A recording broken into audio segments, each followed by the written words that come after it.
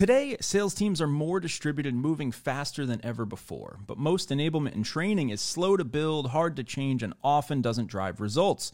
So the good folks over at Lessonly built a powerfully simple enablement solution to help sales teams like yours ramp 50% faster, continuously improve, and close up to 75% more deals. Lessonly empowers leaders to quickly create, update, and share branded bite-sized lessons that reps will actually take on any device. Make enablement and feedback personalized to each rep, quickly identify skills gaps, provide specific coaching, recognize great performance, and get back to revenue-driving activities faster. Check out lessonly.com, Lessonly.com. If you're in sales, check this one out. This episode is brought to you by Spiff. Want real-time transparency and visibility into your commission plans? No more payout questions, miscalculations, or hours spent on commission reports or disputes. Automate commissions with Spiff and stay motivated, not distracted. Go to spiff.com/Colin to get started today. That's spiff.com/Colin. And now, back to the episode. Welcome back to the Colin Cadmus podcast. This is episode number 9, and today I am joined with one of the most successful East Coast SaaS marketers of the last decade. She's from Massachusetts, went to UMass Amherst, started her career as an account manager and client service supervisor, but then she went to work for a company that would change the trajectory of her career forever, ZoomInfo. Anna started at ZoomInfo in 2012 as a marketing communications manager and climbed the ladder for 8 years, all the way up to VP of marketing. She led ZoomInfo's marketing through an enormous growth phase and successful IPO in June 2020. And then in November, Anna found her new home as chief marketing officer at Spiff. She's one of the few people I know who has worked for 13 plus years across only 2 companies. She makes it look easy, but we know it isn't. And today we're going to get to learn firsthand how Anna achieved such enormous success early in her career, and we'll find out what she hopes to do in the future. Anna, I'm so excited to dive into your story. Thanks again for coming on. Oh, thanks for having me. Super excited to be here. Likewise. So look, you went to school for communications. I always like to start with the college degree, right? Because I think when we go to school, we all pick these degrees and we think we know what we're going to do with our lives. And then the stories kind of unfold, right? In typically different directions. So you picked communications and education in school. What were you planning to do after school at that time? Did you have a sense? Was it marketing or like what was in your head then? Yeah. So I always thought I was going to be a teacher. My whole life growing up, as you go to school, you see, what do you see for careers? Mostly teachers.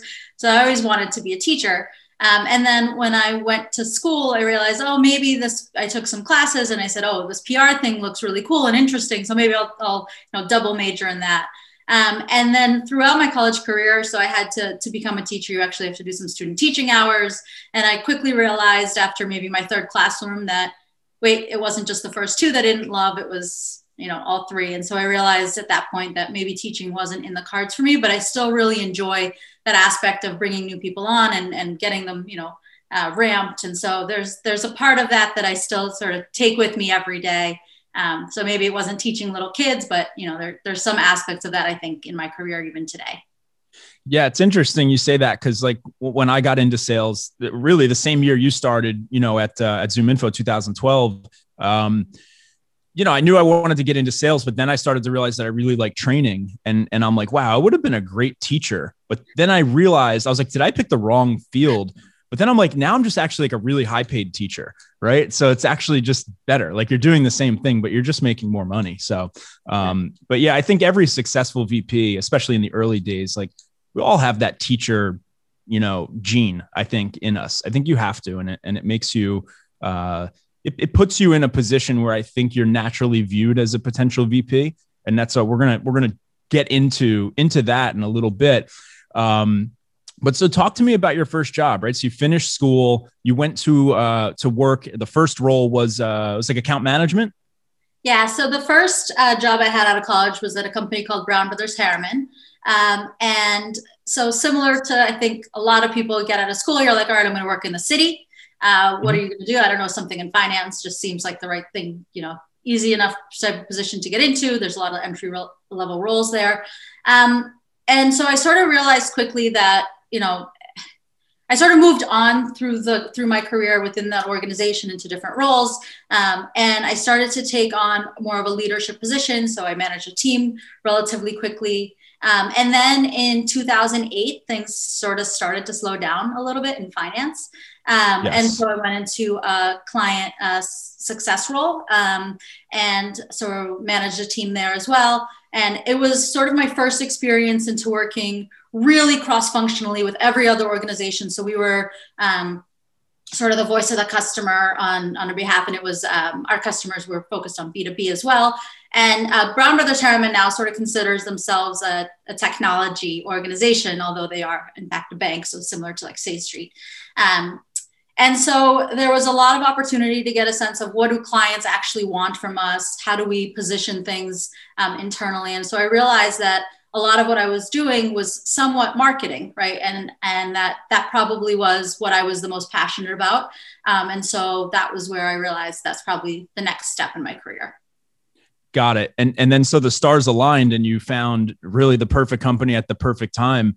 How did that happen? How did you come across ZoomInfo?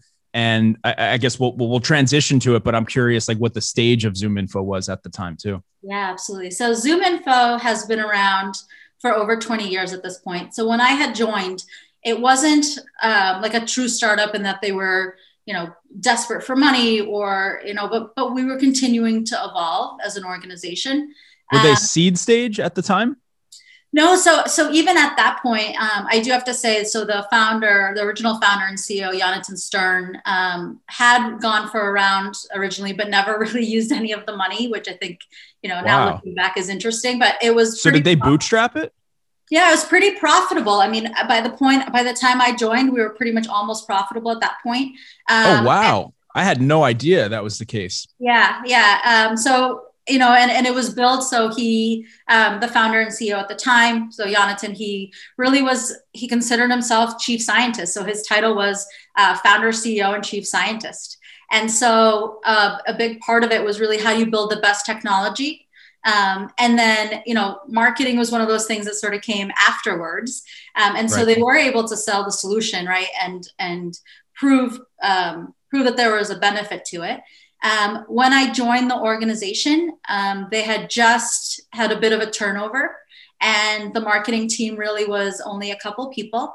There was somebody who was a Salesforce admin, so that time that had reported into marketing, somebody else who was responsible for email marketing, one other person, and then me. And so when I first joined, what sort of my role was, and it was my very first week there. I remember this like it was yesterday.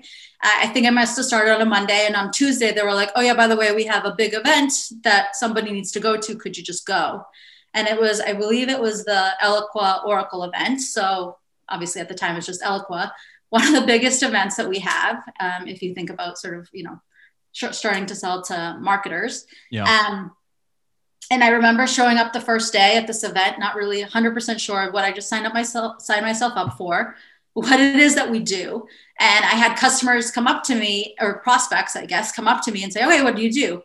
And so I had to just figure it out. And I honestly, like looking back, that was such an amazing first week because I figured out exactly what we do. How do we help? With, quickly heard feedback from customers, like not that I would ever want that for anyone on my team as their first week, but it really was an opportunity to dive right in and get a sense of what does the business need. And then from there, a lot of my responsibilities were really focused on demand gen. Again, how do we scale the business? Got it. Would you say that your communications degree, was that helpful in landing that job? Because it was a communications manager role at ZoomInfo. I always like to look at that just because, people say like the degrees don't help, or some people say they do. And so I'm always curious to ask, like, did the degree help you land that job? Or do you think you could have got it either way? No, I think it was a little bit of both. So I think it helped in that I felt probably more confident in even applying, right? So yeah. I'm like, okay, this is a fit for me. At the end of the day, one of the things they asked is my GPA over what the actual degree was, which my GPA was high. Never thought that would be useful, honestly. Looking back now, glad I didn't slack there. But yeah, I think honestly, I don't know if it helped at the end of the day, but I think it helped with confidence to even try to apply for it. That makes it sense. was a role that, I felt like I at least had some education on, whether it wasn't hands-on or not. Yeah, that makes a lot of sense. When you started there, so you said there were a couple other people on the marketing team. Were they junior to you? Like, what was the layout? Was there already a VP? Like who were you reporting to? What did it look like when you started? Yeah, great question. So we were, at the time, again, there wasn't, none of these people had reported to me when I first joined. Actually, some of my primary responsibilities was managing a small SDR or BDR team. We're going to dive into that too, because I have questions on that. And I did and didn't manage teams throughout my career at ZoomInfo, the SDR organization, but it was, okay, we have this team and they have these SMB leads coming in, like, what do we do with them? And so a big part of it was really more demand gen focused. As we started to build out more email marketing campaigns, one of those people did start to report into me. And then we sort of built out the team from there. So we did have a marketing leader at the time who was out of Israel, which is where our founder and CEO also was out of. And he would travel back and forth to the two offices. But there was no one else in the Boston office sort of focused on that specific component. Got it. Okay. And so were you reporting to the CEO? No. So I was reporting into the CMO at the time. Okay. Yeah. So they had a CMO at this point. Yep. And she was out of Israel. Exactly. Got it. Okay. And so how many people roughly were in the company at this point back in 2012? Yeah, I think when I started, there were probably about 60, 70 people within the organization. A lot of people within engineering, just because of how the organization was structured with the scientists and engineer as the CEO. There was a sales organization, a small SDR team, obviously like client success, and we did have a Salesforce admin. So it was, an IT department. It wasn't, that we had all the different teams that each company would have. Yeah. It sounds like, I mean, you guys weren't raising VC money, so, you can't talk about it in sort of round of funding, but it sounds like, I mean, do you remember what ARR you guys were at? Because you're probably at the equivalency of a Series A company at that stage. Yeah. So, it was, I don't remember the exact number to share out at this point of ballpark. Where we were. I mean, were you over 10 million? Were you? No, it was under 10 million. And I remember, I definitely remember some of those first milestones that you hit as an organization and sort of the excitement you get within the company as you hit the various milestones throughout. So, yeah. Got it. Okay. That makes a ton of sense. All right. So you start out in this role and what I think, I think I wrote it in your intro, right? That you make it look easy, right? Because you look at someone's resume or their LinkedIn profile, and when you see just 13 years at two companies, you don't see that often, right? It's very, very rare today. I think back in our parents' generation, it was very normal and common and expected. But now it's almost expected that people are leaving companies in 2 years, 3 years. And I think part of that's just that we're all working for startups, right? And those companies are so volatile. So it's not necessarily a bad sign if someone is, switching companies every couple of years, but I think it is a great sign if they're not, right? Because it says something. But again, it doesn't work both ways. It doesn't mean it's bad if someone's moving around, because there's reasons for it. But it certainly is a great look. If you're at two companies for 13 years, there's just consistent promotions. So, I mean, have you self-reflected a lot on this? What is it that made Anna so different from the rest? Because it obviously wasn't everyone in these companies that were being promoted this quickly. Yeah. There's a couple things. I was really fortunate enough where as we were growing as an organization and contributing to revenue, right, for the organization, we were able to really prove out things that were working. So as I mentioned, starting out in demand gen, started to quickly see and test out, okay, webinars are working. How do we hire someone to run these full time? And so a lot of the growth within the organization and within my team was really organic. So as we proved out different channels and sort of one of the things I had to do is prove out that this specific channel will work. Okay, great. How do we hire a team to run it? So the first one was trade shows, I mentioned, right? My second day I went to an event, trade show. And then from there, we did webinars and email marketing campaign and nurture. And so marketing operations grew. And again, as we started to see specific channels contributing to either a lead volume or obviously at the end of the day to revenue, we could grow out the team from there. And so it really did feel like really organic growth. And as we proved ourselves as an organization and as a team, it continued to scale. Parts of the team grew as we needed it. So when I joined, we didn't need customer marketing. We didn't focus on it. We had customers, but wasn't, we were trying to get net new business. That was a priority. When we scaled as an organization, and especially after our first acquisition, it was clear that was something we needed to focus on. We had been going to market with new products and solutions every day or every week. And so we grew out the product and customer marketing organizations from there. And our customer marketing team was also responsible just because of that.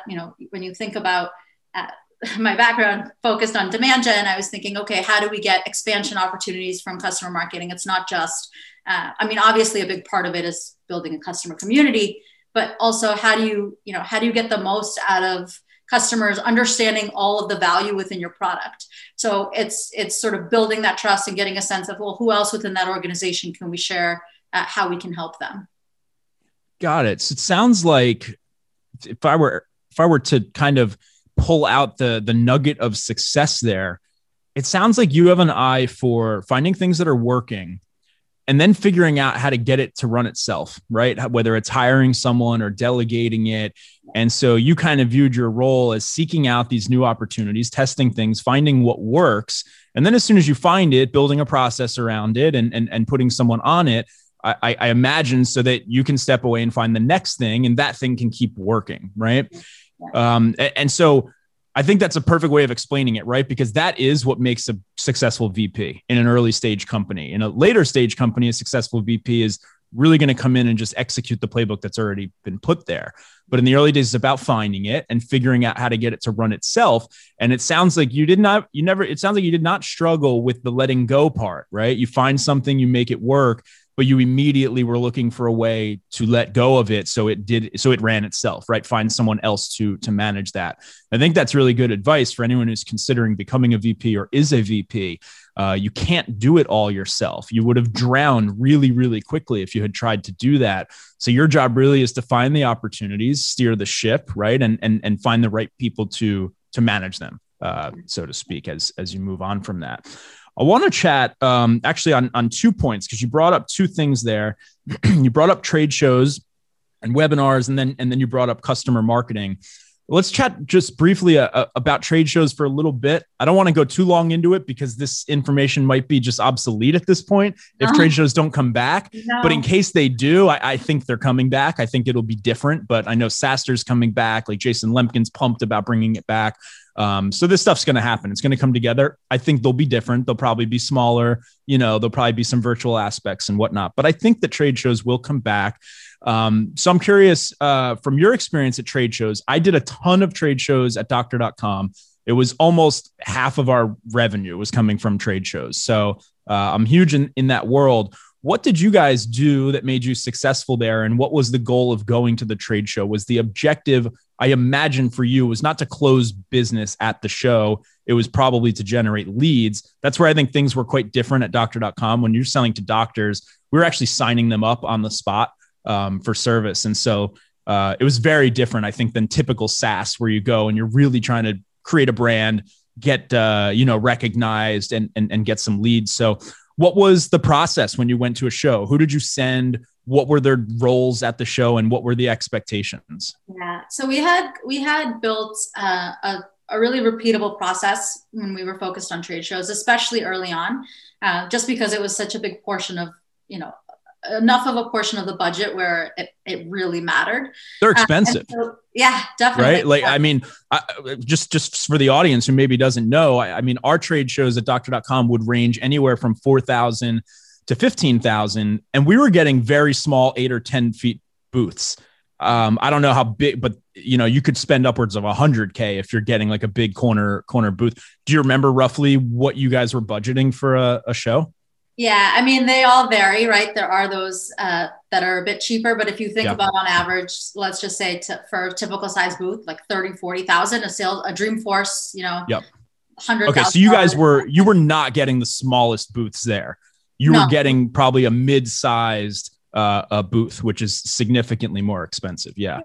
And early on, obviously, we tried to test out shows and get a sense from a smaller size, and then see, okay, if that worked, how do we up level our game there with a bigger presence? But yeah, I mean, the purpose was, how do we get our brand out there to the people at the event, and then how do we generate as much as many leads, but really the right leads, qualified leads, getting a sense of if we could show them a demo at the booth, or even sign them up for a free trial, or get their information. But we did a lot of research beforehand, tried to get a sense of which companies would be at the events. With ZoomInfo, especially, right, having access to contact data within those accounts, we were able to get a sense of, okay, who might be the right people going to this event? Can we communicate with them sooner? Can we send them content in advance so that by the time they get there, they at least are familiar with our brand, hopefully more likely to show up? And oftentimes with that strategy, we actually were able to book demos prior to even setting foot on the trade show floor, just by having a sense of what these people might be interested in, playing with different subject lines, knowing enough that they might be going to an event, right? Something that they might open or be more likely to open than some random subject line.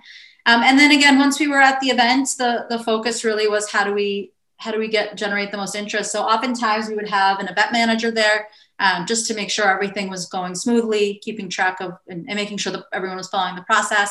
Was that someone from the marketing team, event manager? Someone from the marketing team used to go to at least, would be at least one person from marketing would be at every event, just to make sure. And obviously I expected everyone on the team to be able to have communication with, any potential prospects, understand exactly what we did, and have those conversations. And so it was just an extra person there who could really, especially if we were busier, be on the floor and help with those conversations.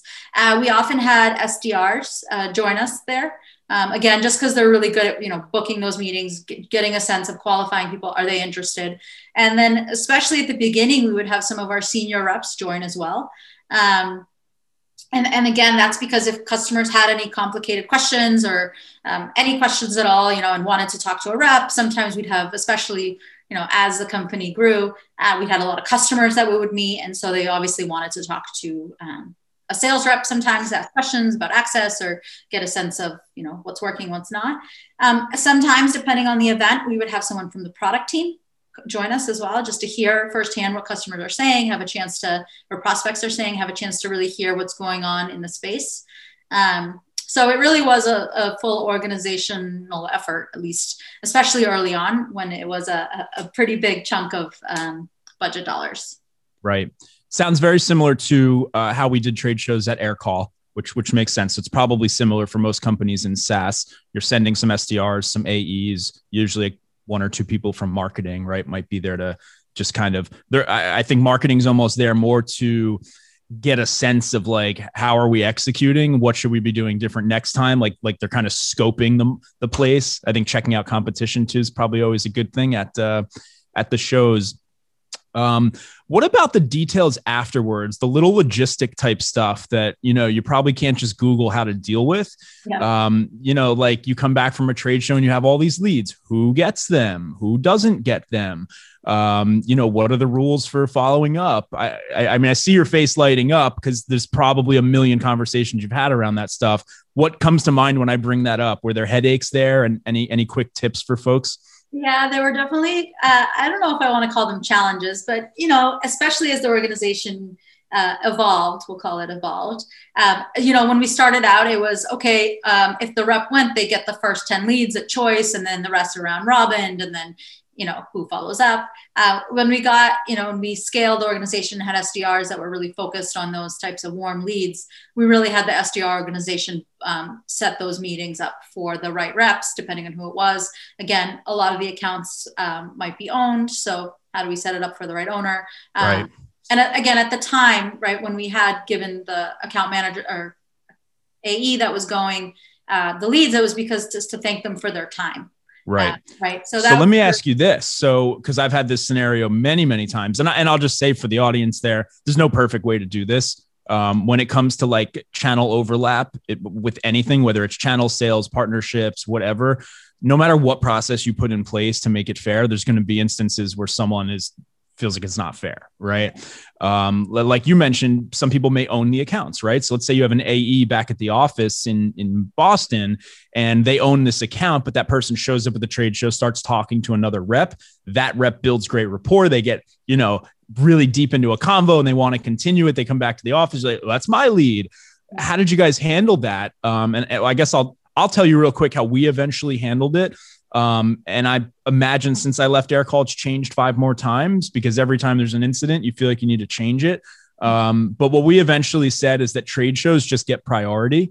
And so, we had to eventually just say, look, there's no way to make this fair for every rep because it just can't be. Like, there's just too much overlap. So we need to just do what's best for the business, right? And so if someone goes to a trade show and they get really far through a convo, we don't want to then send that person back to another AE. Like, that's just a really weird flow. Even though it's what's fair for the rep, it's really not what's best for the customer. At least that's what we felt. And so we eventually made that decision, and we were, we had a system in place for like who gets to go to shows, when they get to go. So that rotation was somewhat fair. And so, it was kind of like a lottery. Like, when you got to go, like, you might just steal someone's lead, essentially, like if you get it, right? And sometimes we let people work things out amongst themselves and maybe they'll split a deal or something. My goal was always, when there was conflict, was to have them come up with a solution first, but it doesn't always work that way. So how did you guys handle that? Was it all just kind of one-off? Like, when a problem happens, you'll figure out how to deal with it? Or did you put a really strict process in place and just force everyone to stick to it, whether they were happy or not? Yeah. And the process evolved quite a few times. At the beginning, like I mentioned, we would, give the rep the first 10 leads, which obviously, first 10 unowned leads. I should put it that way. Okay. Accounts.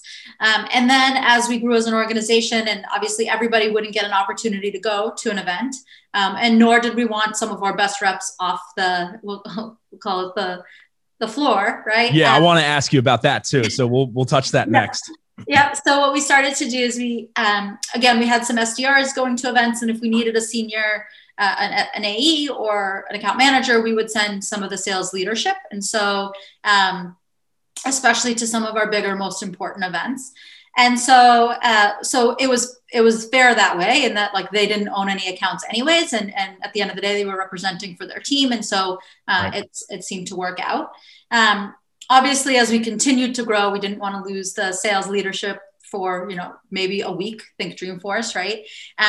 And so we started to, things continued to change. And then we started to send just the SDRs. And there were specific SDRs that we would send for events. So it became sort of this, there were different level of SDRs and different SDRs responsible for different things. And so there were some that were just, they're the ones who go to events. And we were able to get them trained and ready for those for those instances. And there was always someone in marketing there with them as well. So it wasn't like, they were, right. We were sending our youngest or most, entry level people to our biggest events. Got it. Yeah. We used to struggle a little bit with that when you mentioned like people being off the floor. At one point we had a lot of trade shows going on at Air Call, and it got to a point where I felt like it was probably too many. And there were so many of them that we were going to and really coming back empty handed. And we felt like some of them we were attending just because it was like everyone in the industry was doing it. But then we start to question, like, why are we going here? Right? Like, what are we really getting from it? And what I started to notice as months went by, and we repeated this over and over, especially as the team got bigger, and actually would have thought this would have had the opposite effect as the team got bigger. But we noticed that if we had 2 or maybe 3 trade shows in a month, our sales momentum just really slowed down because people were traveling, they were out of the office. And like, even if, and the marketing side of that, they're like, oh, it's just a weekend, right? Like, that's kind of the way they would view it. But reality was like, it was a weekend where like the person starts planning mentally to leave on Thursday, they call it like a short week, then they travel, then like Monday, they're getting their rhythm back. And like, it really just takes everyone out of their sales routine, which is the worst thing to do in sales, is to get out of your routine and break it. And so we really struggled with that. And I never found the right solution because, at one point we said, all right, we are not sending any more AEs. We just have to stop because our sales is slowing down. And maybe it means that, we can't answer some of the questions at the booth at the trade show because someone's not experienced enough. But we felt like we needed to try that for a quarter because we just couldn't keep seeing like everything slow down, in a month where we had 2 or 3 trade shows. Did you guys struggle with that a little bit? Like when you were just really busy with shows that like all of a sudden the office is kind of neglected and you're like, shit, like we went too far in one direction. Yeah. And especially in our industry, there was, I don't know what's going to happen now, but there was like seasonality behind it, right? Yeah. So you get into the fall or the spring and it's like there might be 3 shows in 1 week. Right. So you're taking a lot of people out of the office. And that was exactly what the challenge was with us as well. And so we stopped sending AEs at one point just because if we could avoid it, just because, again, it was taking their time away.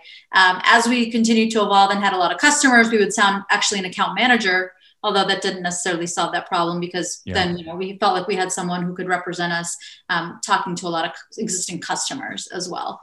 And they obviously understood the solution and could talk to prospects. But again, it was challenging to take people out of the office. And even when we tried to say, okay, well, if you absolutely crush your number already by that point, then you can go. But still, right, like there's that momentum. You don't want to slow them down just because they've reached their quota for the quarter or the month. Exactly. So we definitely saw that, especially early on.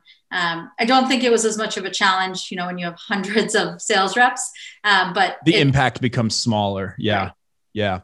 Yeah. We didn't get up to hundreds of reps. We got up to like 50 in the New York office. There was like another 70 in Paris, but with 50 reps and let's say the bulk of those are SDRs, we had, I think 10 AEs, right? And so you take 5 of them off the floor and they're the best ones. Like, plus half the SDRs are gone. Like the energy just drops really, really quickly. And it's a catch-22 because you're investing all this money in the show. So from the marketing spend standpoint, you want to send your best people, right? But the reason your best people are your best people is because they're at the office doing work. Okay. And so when you take it apart, it's like, it's hard to win in both directions. So what we did at doctor.com, and I don't think this could really work necessarily in maybe your industry that you were in at ZoomInfo or mine at AirCall, but we were selling to doctors. And so what we did, we actually just had dedicated trade show people. That's all they did because there were over 70 shows a year.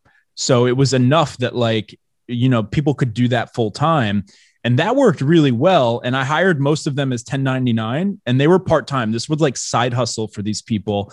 And these were generally folks who have been selling stuff to doctors like their whole career. And they're just really good at it. And they're down to go, spend a couple weekends a month in a fancy hotel, at a big event and just close a bunch of business. And that was awesome because it didn't impact my inside sales at all, except for, of course, when they sell to someone that our inside salesperson was also reaching out to, and that stuff would happen and you just deal with it as it happens. And again, we always said trade show comes first. So if someone's at a show and they're ready to sign up, we're not sending them back to the other AE. We're signing them up and then we'll figure out how to make, things right, money wise when we get back. So I think that's something for people to consider. If the company is so big and you're going to enough shows to have some dedicated staff, even if it's one person who just kind of owns it, I think that's very helpful because what you don't want to do is end up killing the momentum you have in the office to go to these shows. But it also doesn't mean not to go, right? Like you need to find the right balance. And when you do that, it can be good. But I think it's hard, right? And it'll never feel perfect. It's probably always like a push and pull. Yeah, I hope we have these problems again. I do. And I think we will. You know why? Because people want to do it again. If you asked me that, actually, when I first started recording this podcast, probably in the early episodes, I had similar conversation on this topic. And I think at the time I said that the events are never coming back. And my mind has slowly changed on that. Number one, after speaking with Jason Lemkin and seeing how absolutely adamant he is that it's coming back and I'm going to bring it back and they're already doing it. But also just seeing like what some states in the country are doing right now. Like you look at Florida and it's just like, they're over it, right? They're done. They're just like, they don't care. And I think that's just going to keep kind of spreading around the country as time goes by. Like, I think we just can only tolerate isolation for so long. And at a certain point, people just are like, nothing could be worse than just being locked up. Right. Yeah. So I think the events are coming back. I think they'll be different. I think they'll probably be smaller. I think they'll be very conscious of health, right? They'll probably not be crowding people as much. They'll probably be like suggesting masks and things like that. But I do think that they're coming back, and probably sooner than we realize.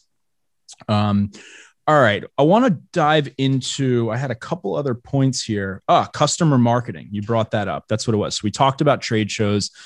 I want to talk about customer marketing, and I'm particularly excited to talk to you about it. And I want to give you sort of my preamble as to why, and then maybe I'm wrong, but I just want to see your reaction. I would imagine, and well, let me I'll preamble my preamble. I obviously former VP of sales, so I have done a lot of shopping for data providers, right? I was a customer of ZoomInfo. I've used it all. I've tested every tool out there, right? Lead IQ, Discover, or all of them. And no one ever loves those tools.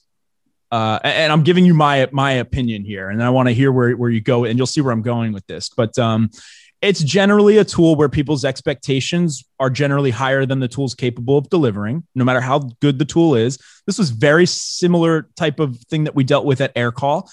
People expect a voice over IP phone to work as well as their landline phone, and it just doesn't always do that, but their expectations are that high.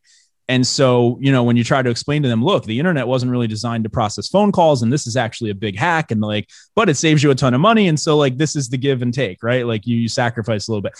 But with data providers, my understanding of the industry, and I might be wrong on these percentages, but I think I remember reading in a few places, just based on tests and reviews that a lot of people have done of the tools, that even the best of them, and obviously ZoomInfo is at the top, right? Especially after the merger, but even the best of them, I would say, are probably 40 to 60% accurate, right? And I don't think that's not the tool's not good enough or they didn't build it well enough.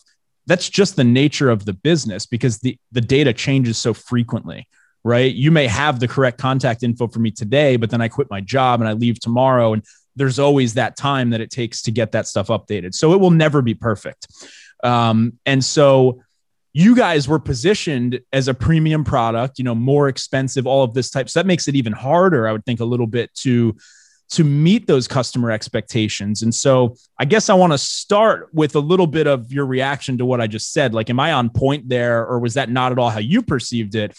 And then from there, I want to see how you guys, looked at marketing and approached that to manage expectations and all that stuff. Yeah. So I'm obviously very biased with this question, having spent so long at ZoomInfo. And so I'd have to disagree on the percentages of accuracy. Okay. What do you think they are, by the way? What is because I may just be remembering what I read wrong, but. Yeah. And I'm sure there are solutions out there. And I think, sort of my answer is, listen, there are a lot of solutions out there who are fly-by-night companies who don't do their research. They'll scrub a list or steal it from somewhere, and they're like, oh no, I sell data. And yep, right. Those lists will not be accurate, given that 30% of data turns over year. People change their jobs. Exactly. Their jobs. That might be what I read, actually. That might have been the stat that I read. Okay. Yeah. And so I would say something like ZoomInfo or Discover.org, however you might have known it, is probably in the 90%, 90%, so 95% ish accurate, if not more. So if you think about how they gather their data, right, and the verification that they go through, and right, just I'm not sure exactly how familiar you sort of are, but a part of how they gather their data is reading signature blocks. You're not going to lie about your email address first, or your address or your phone number in your signature block, right? And then there's also there's also a team of people who are verifying data. So it's relatively accurate. I think the problem is that people are just so used to or expect 100%, and it's not going to be 100%. Right. But they're pretty close to it, right? There are so many reps and so many SDRs, especially in I don't know, the world today, or where we are today, where, this is the best way for them to get contact information, right? There are other ways, right? I guess you could, Google it. That might take you a little longer. But in the environment today where a lot of companies have to run their teams as effectively and efficiently as possible, right? Especially if they're struggling a bit more, they have to give their SDR and sales teams access to the best data that they can. And at the end of the day, this is the fastest and best way to get them that data and that access. Yeah. And again, if it could integrate it into their existing systems, which ZoomInfo and DiscoverOrg do allow, that's even better. Yeah, that sounds about right. I think it's like, again, it's similar to AirCall where it's a perspective thing, right? So the customer, if they get one bad email or two bad emails, that's really what they remember, right? They remember the mistake. And it's the same thing at AirCall. You can make 1,000 calls a week. The one call that got screwed up and messed up your flow, like that's the one you remember. And all of a sudden that's the impression, that you walk away with of the product. And so I get that. And we were ZoomInfo users. We had, so we signed up, we were already using ZoomInfo and we were getting ready for a renewal. We were hiring a bunch of people. So we're shopping around like to make sure we were using the best tool before we added a bunch of users. And so we started testing everything. And my philosophy from it was I took my time maybe over a weekend to find who are the top players in the space, look at who they are, get on some calls with them the next week. And then once I narrowed it down, I think to 3, which was ZoomInfo, DiscoverOrg, and LeadIQ. And I just picked a couple test groups of people, just got free access basically for a handful of people. We would meet twice a week and get feedback and eventually make a decision. It was always mixed feedback. Like there was very rarely a general consensus. Everyone had their own things. And that's when I realized it's all perspective. It's just like what happened today to that person, with this tool, that's their overview of the whole platform. And as you know, you cannot take that small sample size of data and make a decision. And so we eventually just said, we really couldn't figure out how to make the decision, to be honest with you. So we just stuck with what we had. It just seemed to make sense. And I guess the most people were okay with, with that. And I remember it was funny because I was being sold by DiscoverOrg at the same time. And I have to imagine that nobody knew that you guys were about to merge. And so in hindsight, what the salespeople said to me from each company is absolutely hysterical because they're both selling themselves against ZoomInfo, against DiscoverOrg, telling me their data is the best and this and that. And I remember, we picked it, we signed a deal for, I don't know, 20, 25 grand or something. And maybe 3 months later, the merger happens, or the acquisition, and they reach out. Congratulations. We've partnered up. We now are the best data in the world. And we want to charge you more money to give you access to these new, this new bundle. And I'm like, is this new bundle the thing that you just told me wasn't as good as ZoomInfo? And that's why I signed up for ZoomInfo. So anyway, I thought that was funny. But I mean, that's just like, how does that not happen when you merge with your biggest competitor, right? Yeah. And so that email probably came from someone on my team. So sorry about that. I think I gave them a little bit of heat about that, particularly because they were asking me for more money to get access to something they just told me was not as good as ZoomInfo. So I was like, maybe not. I was like, I think we'll do without it, but we ended up buying it anyway, of course. No, and you know what it is? It's when the two organizations came together, we did build a combined platform, which really took the absolute best of DiscoverOrg and the absolute best of ZoomInfo. And we wanted to make it the best customer experience. And there were, some organizations probably transitioned and, there was some upsell there, but it really it wasn't for everyone either, right? Like some companies, maybe it wasn't the best fit and what they had at the time was perfect for what they needed. But there was definitely a campaign and initiatives and efforts going towards how do we communicate this to both sets of customers. And it's not easy. There's no, and I didn't say that, by the way, to take a knock at you. No, that's okay. My point there really is that you were in a tough situation, because your talk track changes, right? You're training your reps for years and years and years to sell against DiscoverOrg, and all of a sudden you now need to do the opposite, right? Now you need to say how awesome it is that you're teaming up together and you have access to now the best and the best, combined, which it really is though. And I'll say that, it was actually nice to see that happen. Obviously, I wish we had like signed up for it a few months later or something and got all that included. But, to see that like the two best in the industry, and we ultimately choose ZoomInfo, I think, because it just was a little sexier. The UI was like, more like just user friendly. The brand was nicer. Obviously, that's why you guys decided to keep that brand, which was a great decision. And so it was cool to see that come together, because I don't know, and correct me if I'm reiterating this wrong, but there were really two different, I guess, jars of secret sauce, right? ZoomInfo had this, let's scrub the email signature kind of process, right? And Discover.org, I believe, has human beings overseas. They're doing a lot of manual verification. And so you both had these very different strategies, obviously one significantly more efficient than the other, but the human side of it is probably extremely valuable as well. So you put them both together, and how does anyone compete? Right. Yeah. And so I went out and bought stock in ZoomInfo right away and everything. But yeah, so I guess what are your big takeaways from that IPO period? What were the big headaches that you had to deal with? Or I guess, how long were you there through that period? I should start with that. Yeah. So we knew that we had wanted to work towards an IPO for quite some time. And so every month leading up and obviously after is really focused on how do we make sure that we make, obviously revenue at the end of the day. Yeah. How do we make sure that we're always getting better every single day on everything that we're doing, that every team is optimized as much as possible. And that really was just a very different environment than the earlier days, right? Like, it wasn't that we were focused on anything different, but the way that, at the beginning, it felt a lot more like a family. And you still cared about revenue, and it was the same goals. Like, you still wanted to optimize on everything, but it just felt, for me, I'll speak only for myself, it felt more like, everybody was in it together. And then, leading up to the IPO, it just felt a lot more stressful. And how do we make sure like we absolutely can't miss and things like that. So, I think the environment changed, but I think it evolved slowly. Like, it wasn't like we woke up one day and everything was different. I would say the first major change was during, the second acquisition, when Discover.org acquired ZoomInfo. And overnight, two competing organizations became one. Within the marketing organization, I remember being there the weekend of the acquisition, figuring out how are we going to combine the team. Right? There was no, we'll have a waiting period, we'll run two separate teams. No, in marketing, it was overnight. This is what the new team structure looks like.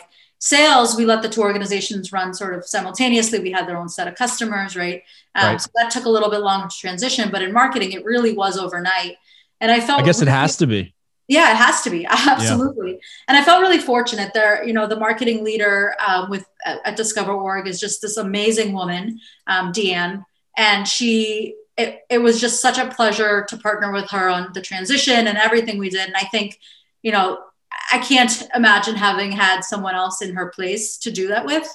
I have absolutely nothing but amazing. I have not a single negative thought in my mind about her. She really is just really good at what she does. Just a really, really good person, right? There's not much else I could say about that. But awesome. Even with that in mind, it still was difficult. I met with every single person on the team. Couldn't tell anybody in advance, right? So I met with every single person on the team, sort of telling them. Oh, interesting. So this overnight change was a surprise to most people? Most people. Well, so the acquisition we announced, we had a town hall type of meeting, and Henry Schuck, the new, Discover.org CEO, came in and was kind of like, hey guys, heads up, this is what's going on. And then we announced it to customers later that day. So we told the team internally first. Right. But then everyone found out the same day, basically. Yeah, pretty much. That's not much of a heads up. Yeah. So they're like, whoa. Yeah. Like, and that's a big piece of news. And I believe the Discover.org team knew in advance, but nonetheless, we sort of made sure that the teams understood and that, and most people were okay with it, right? They understood, okay, things change. But some of the teams, right? Like, if you think about it, we had a customer marketing team and a product marketing team at both organizations. And so, for a short while, especially, it's sort of, it's as if half the team is new, but it's like, so I was managing that part of the organization at that time. And so it's sort of like, okay, how do you welcome these people into the structure as much as possible? Because again, overnight we were one team and one goal, and at the end of the day, responsible for the same results, right? So that, it was an interesting time. And then thinking back, it was, February 2 years ago now. So it wasn't that long ago, but I do have to say, I think the transition was overall pretty smooth. I think aside from like the personal, opinions and thoughts, and everybody, especially, coming from the legacy ZoomInfo side, we always thought, oh, well, we're better than DiscoverOrg. And then now, well, that's the thing, right? And I'm thinking about it from that sales perspective. Like if you're a rep who's been there for a few years, you hate DiscoverOrg in your blood at this point. And I don't mean hate, but like when you're every single day selling against a company, like they're your rival, and you can't really get that out of your blood. It's like if you're a Boston fan and you see a Yankees fan walking by, like there's just a little bit in you about that, and it's the same thing for a salesperson. And so I would imagine that's very difficult for the salespeople at ZoomInfo to then sort of be brought under this wing of especially younger salespeople who just maybe don't have that, professional knack yet to kind of just see past those things. But that's got to be difficult, I would think, for a rep. What was the kind of the general vibe in the office when this was announced? Was it extremely positive? Like I would think this is maybe almost an awkward announcement, because it's not like, yay, we got acquired. It's like, we got acquired by our biggest competitor. Yeah. What was that like? Yeah. So we, I think there's the idea that we were ZoomInfo is competing with DiscoverOrg, all this time, forever and ever, but that's honestly not the case. Okay. When I started at ZoomInfo, we didn't even know DiscoverOrg was a thing. We competed against completely different companies at that time. Interesting. That's usually how it is too. Yeah. And that's prospects. And then for a little while, data.com, but that didn't go anywhere because that data was just, as not great. Yeah. And so there were sort of a number of competitors, and there was so much consolidation in the space. And then Ring Lead, right? Consolidation there. So it was company after company. Oh yeah. Forgot about them. Yep. And so then when it got to the point where we were competing with DiscoverOrg pretty heavily, for only a short period, for some time. So I don't want to like sugarcoat it, but it wasn't as long, especially for the reps that have been there for a long time. So DiscoverOrg had started selling primarily to IT professionals, right? They had really segmented data, whereas ZoomInfo was broader, and we didn't have a specific industry that we were selling into. And so we didn't come up against them in every conversation, just especially in B2B, and SaaS a little bit more, but so it wasn't as bad. Towards the end, they definitely were competing against us and bidding against our keywords and stuff like that. And so there was still that. It wasn't all positive at the end of the day, but I don't think it was as much hatred. With that being said, I think people were frustrated. They didn't understand. They're like, but we're winning some of these deals. And on the DiscoverOrg side, they saw the deals that they were winning, right? So I think it's all about— they have a small piece of the picture to look at, right? When they're thinking about really themselves and how it impacts them, rather than how it impacts an entire market, which, I think I would imagine, as I'm thinking through it, if I were the sales rep, my initial reaction might be negative, but then I think after I slept on it a bit, I'd be like, this should actually become a lot easier to sell this thing. And that's exactly what happened. People sort of simmered down and realized there's no one to compete with. Like, how is this? How are we? And you got to keep your brand. Yeah. Which you never see that happen in an acquisition. No. I mean, to me, it's so obvious that one brand was just significantly more current and modern. What was that discussion like? I imagine you were part of that, or was that just the two CEOs decided? No, I was part of that. And we did, there was a lot of research that went into it. So it wasn't just a decision that someone's like, oh, I like this name better. Yeah. It was not at all like that. There was a lot of thought and research that went into it. We surveyed hundreds of thousands of people and customers and prospects. And we hired an outside agency to help us do the survey. And there was quite a bit of data that sort of came to the decision, which is why we came to the decision we came to. So I have to actually give Henry Schuck a lot of credit there, that he really relied on data. And I would understand if he was like, well, DiscoverOrg is my company, and sorry, this is the name we're going with. But he definitely didn't do that. So he was a lot of really thoughtful through that whole process. Yeah, it shows a level of humbleness there, that he's able to do that. Because a brand, I feel like you start a company, you just kind of fall in love with that brand more than any of your customers do too, right? As the owner. So it's got to be hard to give up. But I would imagine that that decision alone made the unity of the two teams probably a lot easier because you guys weren't leaving your brand. I think so. Although I can imagine it was probably pretty difficult for, the Discover org side that they're like, but wait a minute. Oh yeah. I mean, on your side. Sorry. Yeah. I meant for you guys. Yeah. I think that made it probably a little easier. It made it a little easier on me, but I obviously am really biased with that. And as part of that process, so sort of knew how that was turning out. But yeah, I mean, again, it was, I think in all just a challenging year. We were coming from a year where we had really crushed it.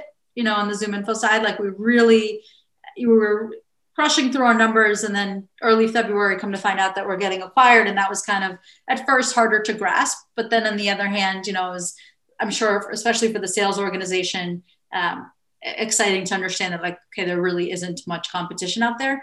And then on the marketing side, with the team doubled overnight, we had more resources, more budget. So I definitely can't say it was all bad and it was so difficult. Like it was a lot of work, but at the same time, we sort of grew the family at that point. Right. And so it was still exciting and fun.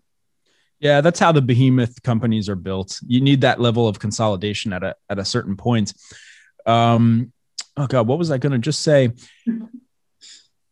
Oh yes. So the acquisition, the IPO, was the IPO part of the plan when the acquisition happened? Or did that sort of evolve after? Like, did they say, hey, we're competing against each other, we should consolidate here and then IPO? And then why was the decision that Discover.org buys ZoomInfo? Why not the other way around? Why not a merger? Like, do you know any details around how that all was discussed? I also don't know, was Discover.org just significantly bigger revenue wise?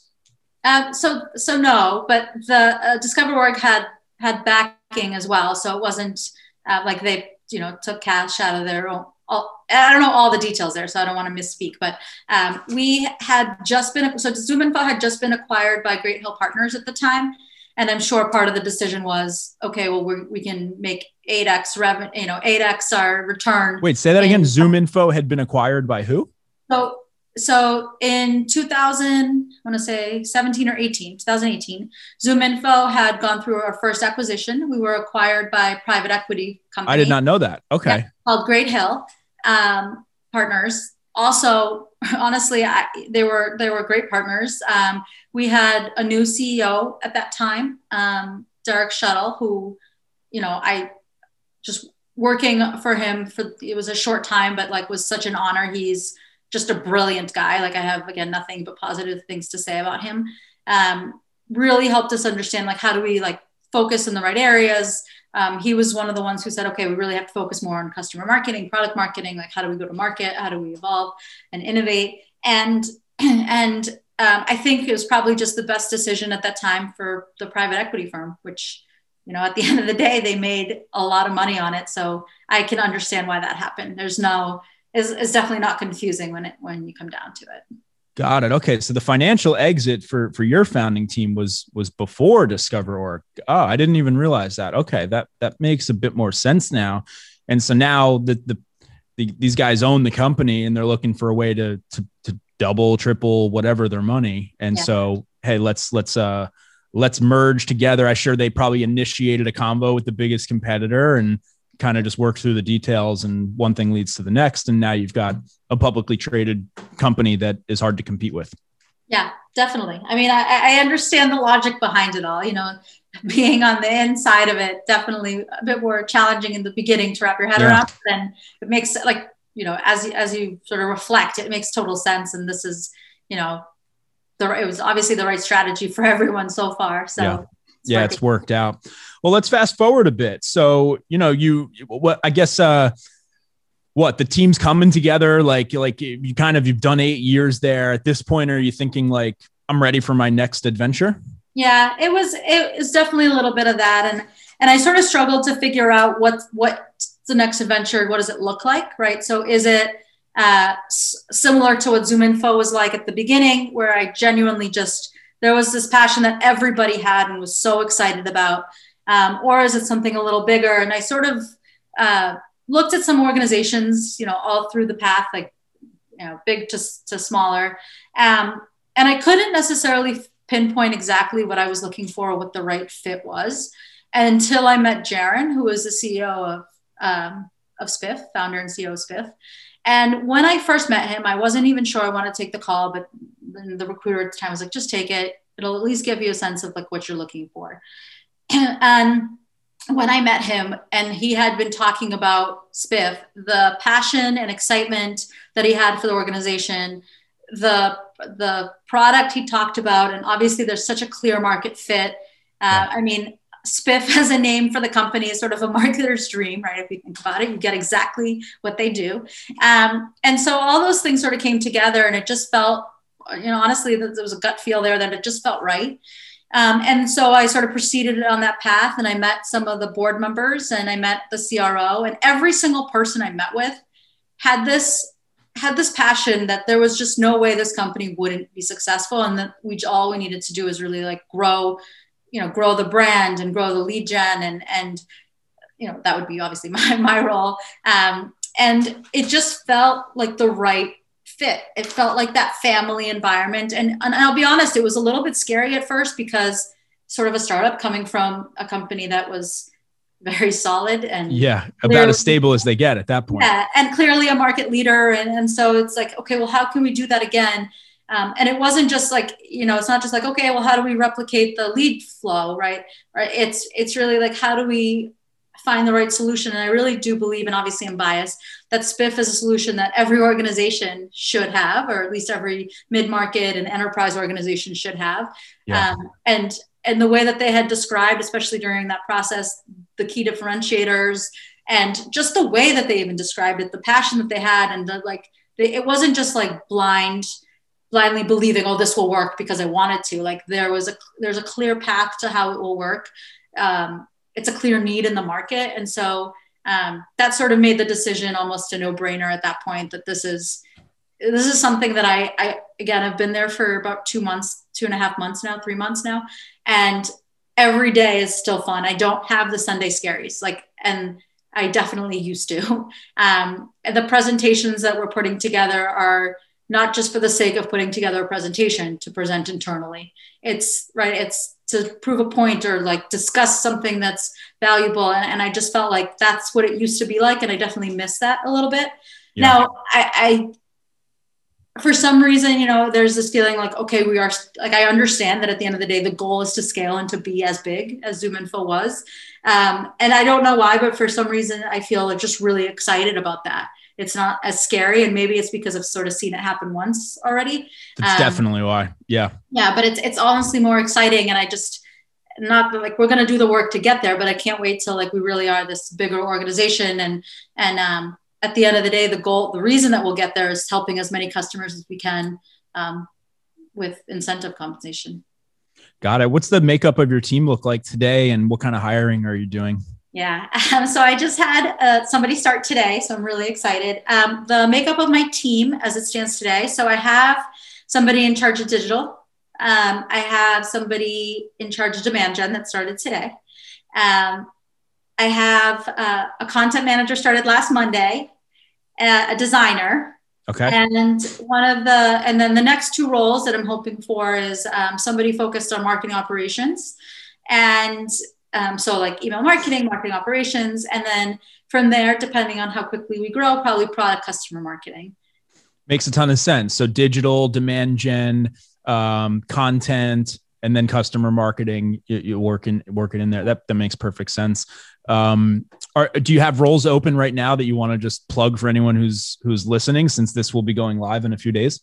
I don't currently, but I should within the next month or so, definitely. So be on the lookout for that. At the end of the day, throughout my entire career, one of the things I've realized is that the people are by far the most important part. Like none of what we achieved, none of what I achieved or the team achieved would have been possible without the people that we've hired. And early on at ZoomInfo, we hired people who had grit and were just excited. And I sort of went in and showed them how to do the role that they were in. Now sort of getting a sense of, okay, well, how do you scale quickly? We're finding people who, at least at the tops, for each of these departments, someone who's really done it and had proven success in each of these roles. and then we'll continue to hire the team from there. And at the end of the day, one of the things I think is most important as we scale and as we hire is finding people that are just truly passionate, care about what we're trying to build here, excited to, help each other out. And it's not just like, okay, I own digital, like leave me alone with your webinar. It's not like that. It's how do we build a structure where people truly feel like this is, everything that we achieve is their goal and the company goal is their goal. And I think that's really been essential, especially with the alignment with the sales organization, is truly feeling like I every day feel like the sales number is my number. Like it has to be my number. You did that was the perfect transition into our last and final topic, which is, I guess it's a little bit of an umbrella of a few topics, which is the sales and marketing relationship. And I think that comes to me, I think when I say the umbrella, my opinion, and I want to get your thoughts, is that I think that relationship, obviously there's a lot that goes into it, right? The leaders on both teams need to have a great relationship, and it really starts from there. If I'm the VP of sales and you're the VP of marketing or CMO, whatever, if we don't have a good relationship, our teams definitely won't. So it starts there. But I think what really, at least from what I've seen, it's the decisions and the processes, the way you set things up, that I think contribute to how the teams get along. And so the big question is always, what should marketing be paid on, right? Is it MQL? Is it SQL? Is it revenue? And I have my own opinions. I don't think there's one right answer for every company. I'm not a fan of being paid on MQLs, generally speaking. Like, I think that there's just not a whole lot of point in doing that, right? Because that literally separates the team, because now they're both paid on different metrics. Yeah. And so there's no alignment, right? There's no reason for there to be alignment. But if everyone's kind of paid on either SQLs where the salesperson has to say, like, this is an approved lead. And of course, when they don't, maybe some people get upset and there'll be some conversations, but at least there's something there. And then the extreme side of it is you just pay marketing on revenue, which I've never seen happen firsthand in my companies. But I know some folks who've done it very successfully, some huge companies that you definitely know about. And they've done that from day one. They just said, hey, here's the way we're running our whole company. And I can't drop their name just because I don't know if they want me talking about it, but it's a huge company that we're all familiar with. And their strategy from the start was every single person in the company who has any sort of variable comp, so some sort of a bonus. And this is not sales commission. This is just bonus type employees, right? Sales commission is different, but anyone who has a variable bonus, they always made it based on the company hitting their revenue target. And their idea there was, we want to win together and we want to lose together. And that may mean that a marketer did a fantastic job, but we missed our revenue and they didn't get their bonus. It may also mean that a marketer did a terrible job and we hit, right? So it could go either way. But the idea was that everyone was one team and we were going to win or lose together. I say we, them.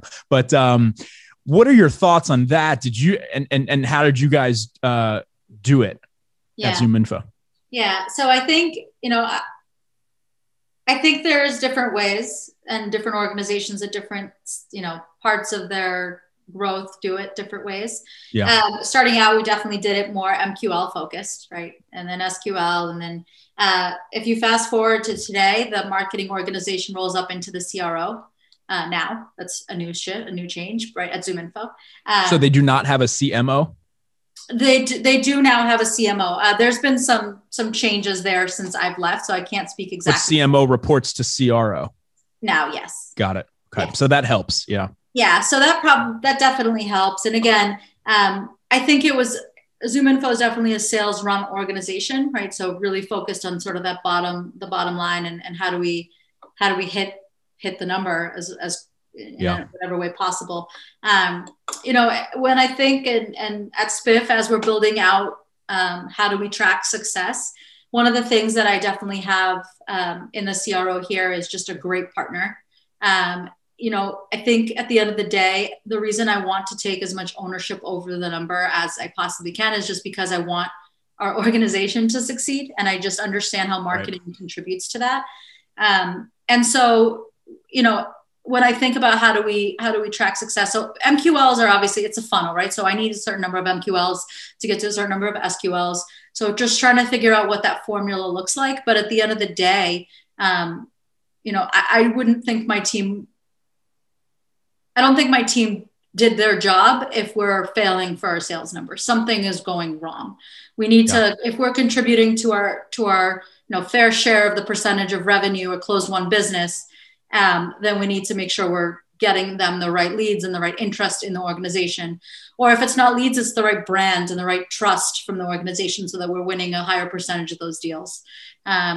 So there's, it's not all 100% trackable when you think about brand. It's harder to track. Yeah. But when we're built, like right now, I just hired the team. But one of the things I'm thinking about is how do we make sure that our SDRs and our sales reps are set up for success? So how do we run ABM campaigns to the same accounts they're going after? How do we make sure that there's enough air coverage and support in those accounts, that we're supporting them with direct mail campaigns if that's what they need?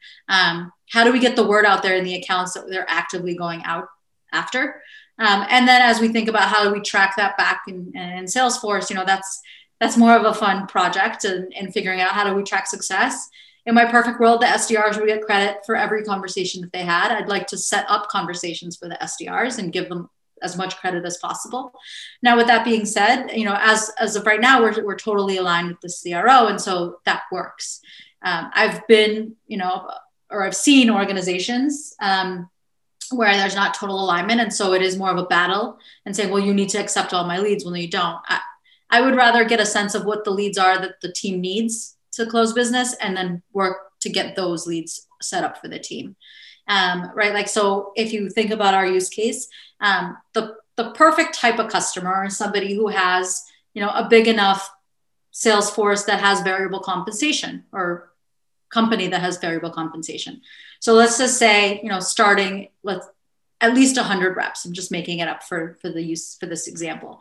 If I get them 20 leads with 10 sales reps or 10 people with variable comp, sure, 10 leads, 10 conversations that could close, but that's not our ideal persona, right? That's not, I know I'm not setting our sales team up for success if that's not who they're trying to go after. And so there's a lot of making sure we have the right persona, the right person, the right company size that we're going after in our efforts. Now, with that being said, there's obviously customers or prospects that are coming to us directly from our website just by researching a solution like ours because they need a solution like ours. And that doesn't mean we're going to turn them away, right? But just getting a sense of like, what is the contribution from my team to the accounts that the sales team is actively going after? Got it. Yeah. It's really tough when you start trying to track all that stuff, the multi-attribution, right? And like, how do you weight one thing versus the other? And especially when trade shows get involved, right? All of this stuff gets super messy. And I know it's a nightmare for marketers. And from what I've seen, you have the marketers who I think obsess over trying to get all that data perfect. And then you have the other ones who I think kind of just accept that it's not going to be perfect. And they just focus really on just getting shit done. And I think that's the right approach. Sounds like I see you nodding. So I imagine that's your approach. Because at the end of the day, you cannot have perfect data when it comes to attribution because it's impossible to know like really what influenced somebody. If they read an ebook 6 months ago, they went to your trade show, they ran Google searches, they got cold called 3 times from us. Like it's really just a combination of all of those things that eventually got them through the door. And that's really all that matters, right? Like at the end of the day, that's really what matters. And what I like or don't like to see is when people just kind of get too consumed with trying to figure out those metrics, and it doesn't, at the end of the day, it doesn't really make a difference to have, I guess a more elaborate, sense of tracking that stuff. Like I think it's enough, in other words, to just know the touch points that were there and trying to apply weights and all that stuff. I don't know. It gets really complicated. It's cool to have, but I would say don't waste time on it, right? Like just focus on what works and bring revenue through the door. And I think anyone would agree that we'd rather hit our revenue goal and not have enough data to tell us how we got there than to not hit it and have so much data to tell us why we didn't get there. Yeah. Right. Yeah. So that's what I always say when you get too sucked into the data thing. And cause it's also just like every data point you track, it's like another thing someone has to do in the process and all this stuff. Yeah. So I try to automate it as much as possible, but I think ideally where I was going with that, I think what it ultimately comes down to is the data maybe is a driver of how some of the folks on the teams will view their roles and how they may perceive other people's roles. And there could be conflict. But I think as long as the teams are being led as one team, right? And there's unity across that leadership, and the revenue model obviously really helps with that. I think that that's the key. And what you don't want to see is like, a Monday morning meeting where like one team is celebrating that they crushed their goal, but the other team didn't. Yeah. And that's when it's like, you have two teams here. You do not have a sales and marketing unit. You have two separate teams. And that's where I see that it's usually not a good sign, right? It's kind of better if like marketing wants to celebrate, that they hit their goal, but maybe they're like, hey, we should maybe not high five on the floor because sales just didn't hit their goal. You know what I mean? Like, and they're kind of conscious of like each other. And when I see that happening, I'm like, this is a good, like healthy relationship here. Because it's okay to have your individual wins, but at the same time, like it looks very strange if like one company is having an enormous one team is having an enormous celebration, but the company missed their revenue number or vice versa. It just starts to send the wrong message, I think. But This has been really good. We touched on a lot here. We've got 2 minutes left. Any tips you want to throw in there? There's going to be all sorts of plugs for Spiff added into this episode. This episode was sponsored by Spiff, so anyone who's listening to it knows that already. But do you want to chat, just for a minute here about what's coming in the rest of the year at Spiff and what people should look out for? Sure. So, we're continuing to scale the organization, continuing to hire in all the key positions. And I think a big part of it is scaling organically, right? So as we need, as we're growing, whether it's, we need more engineers right now, for example, because there's a lot of innovation happening and we can't get to the different features of the roadmap fast enough, right? And so there's definitely a lot coming from the product standpoint. And so as we release more and more things, right, we'll come to market with that and continue to scale and hopefully, let the market know that we're here and how we can help. And as we bring more and more customers on, I think, hopefully get the word out there through word of mouth as well. There's a lot of companies are struggling with sort of this issue. And a lot of times, unfortunately, they're still stuck in Excel spreadsheets. And you'd be sort of surprised that, you'd think, oh, Excel for SMB companies. Yeah, it totally makes sense. But it's not just SMB. It's mid-market and large organizations that are still using spreadsheets. And so, and I think that probably the reason is, Excel works for them, but it's not scalable, right? Like you can't build a bunch of commission plans on Excel. And the legacy players out there, although obviously a ton of respect for them, they've been around for a long time, aren't solving people's problems in the way that they want. It's not, they can't self-service. They can't make changes on their own. It's not, so it's not easy to make. That's the key like what you just hit right there from my perspective is the key. It's what, and so everyone, I guess maybe knows if you're listening that I joined as an advisor, right, to Spiff, because I fell in love with the idea for exactly what you just said. Because I have taken demos in the past of the legacy, tools out there. They're very expensive. They require a lot of engineering. And it always, to me, felt like my teams were nowhere near big enough to justify that level of, work and money that's going to go into setting it up. And so it was just never a big enough priority for me because the work to just do it monthly in a spreadsheet was still less than that investment and the time investment to go with this big elaborate tool that requires all of engineering resources and whatnot to set it up. And it was so customizable that it's one of those things that like, even when you see it in the demo, you don't really even know if it's going to really do what you want. Cause it's like, you have to build it out. Right. So like, you don't even really know what you're getting. And then they want $50,000 and, so we just never did it. But the idea of just a more lightweight self-serve type tool that you kind of just get it connected to your CRM, probably customize, a formula or whatever. And you have these beautiful dashboards that can be at a team level or a rep level, I imagine. And, reps can see that money growing in real time. That's really cool. I've made like a couple hacky dashboards in the past with like Salesforce or something to try to replicate that. And it's always hard to get it exact, but that concept is really motivating. And I just think it's so obvious now. And I wrote even in my LinkedIn profile, like, if you have a sales team, like you just have to have that now, because that would have saved me probably. I was trying to think about it the other day, like the value prop for you guys is time, right?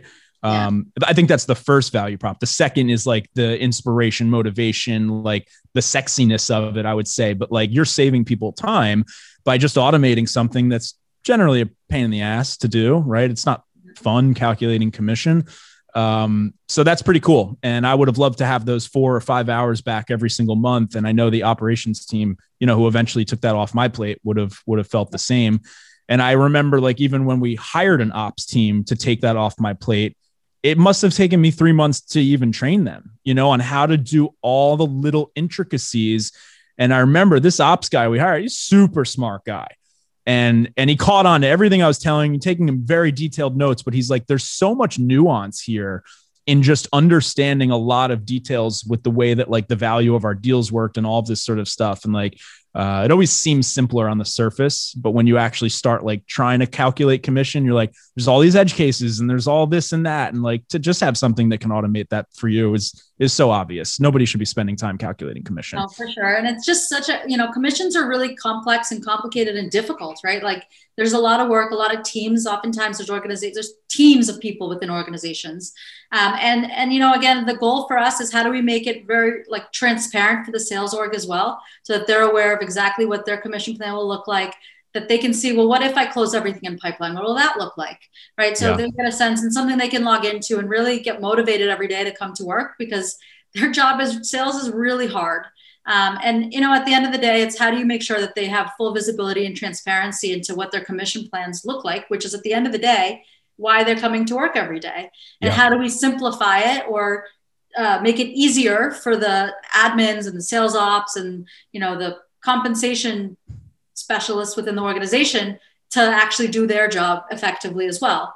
And so again, I get really excited talking about our solution, because I really see how we help people at the end of the day do their job better, more efficiently, more effectively. And so, that's why it's really exciting. And I hope that we get the word out there so that people stop doing it in spreadsheets as much as possible. Well, look, it's a simple, obvious thing to add to your stack. I mean, I wouldn't even question it at this point. If it integrates into your CRM, which I think you guys are just probably knocking integrations out as time goes by, just get it, right? Are you guys in HubSpot, Salesforce now? Yeah. So we definitely have Salesforce and NetSuite and any of those integrations that are really necessary for the whole system, right. Push and pull data in, of course. Awesome. Well, I love it. I'm sure every team out there wants 5 hours back. And I would say, there's probably also a value add on the recruiting side. When you're interviewing salespeople and they come in and they're asking about the earnings and the commission and all this stuff, it's really nice to be able to just show them something and say, well, look, here's the dashboard of our team right now. Here's what they're earning today. And it's like, there's no weirdness because the transparency is really there. And, I actually had a spreadsheet that I kept. I think I told you this when we first spoke, on a TV in the office. That was our scoreboard. And I never wanted to use Hoopla or any of these gamification things. I really wanted something that was just very simple, that had a few columns, that had everyone's name, their goal, their percent to goal, like their actual, right? We didn't have the commission up there. We actually talked about it once, but we never ended up doing that. But just putting that board up on the wall meant that every single person who walked in the office knew who was in first place, last place, like who's doing good, who's terrible. And that's a social pressure, right? That if you're not leveraging social pressure leading sales, like you're just missing out, because you may as well. You're hiring competitive people for a reason. So put up a scoreboard and they will be more competitive. Nobody wants to be at the bottom. Everyone wants to be at the top. And so to do that same thing with commission is brilliant. And you can show that off to people who are coming in, in interviews and whatnot. Yeah. And I think that would quickly eliminate any hesitation or fear that they may have about the comp plan. And is it transparent? Am I really understanding this? Because, what everyone is scared about with commission roles, especially entry level, is they're telling me this is how much I could make, but what do people really make? Right. That's always the question. And that's why people go and ask other reps. And, I used to encourage people who were interviewing. I said, just go message anyone on LinkedIn that works here and ask them. Like, I'm inviting you to do that, but I don't think most people are comfortable even telling candidates to do that, but it's cool to be able to just show them. So assuming everyone's crushing it and making money, otherwise you might want to hide the Spiff dashboard for a little while. But and one of the things that we hopefully will help people with is getting a sense of, what is happening in the market and what do the commission plans look like. So, some additional insights and analytics to to other organizations without obviously saying what organization they are. Right. Oh, that's right. We talked about that. Yeah. You guys are going to have such cool data. Yeah, definitely. Yeah. Cool. So can we expect to see some of that in the form of marketing, like similar to how I guess Gong Labs has like a lot of cool stuff? Will we be seeing sort of the Spiff Labs at some point? I don't know what we're calling it yet, yes, but you will, right? So cool. Some analytics of sort of, what are the benchmarks in the industry, and how do we, share that data with people so that they understand at least either best practices or, I hate to say just best practices, but what else is going on out there, and they can. Well, it's good to know, I mean, Trish Bertuzzi puts out a report all the time, the Bridge Group, right? And there's tons of good stuff in there. It keeps us up to date on just like, what's the average salary? What are people earning? Like what's going on in the market? And you need to know that when you're hiring. So that's super useful. So that's very cool that you guys are going to have that. That's a marketer's dream, to have valuable data that people are curious to hear about, because it's going to be a never ending, just pool of stuff for you to make content out of. So that's pretty cool. Yeah, no, I'm excited for it. We're going to dig in and really dig into the data and get a sense of what's the best content to share that people would be interested in, and something that could help them with their jobs. Awesome.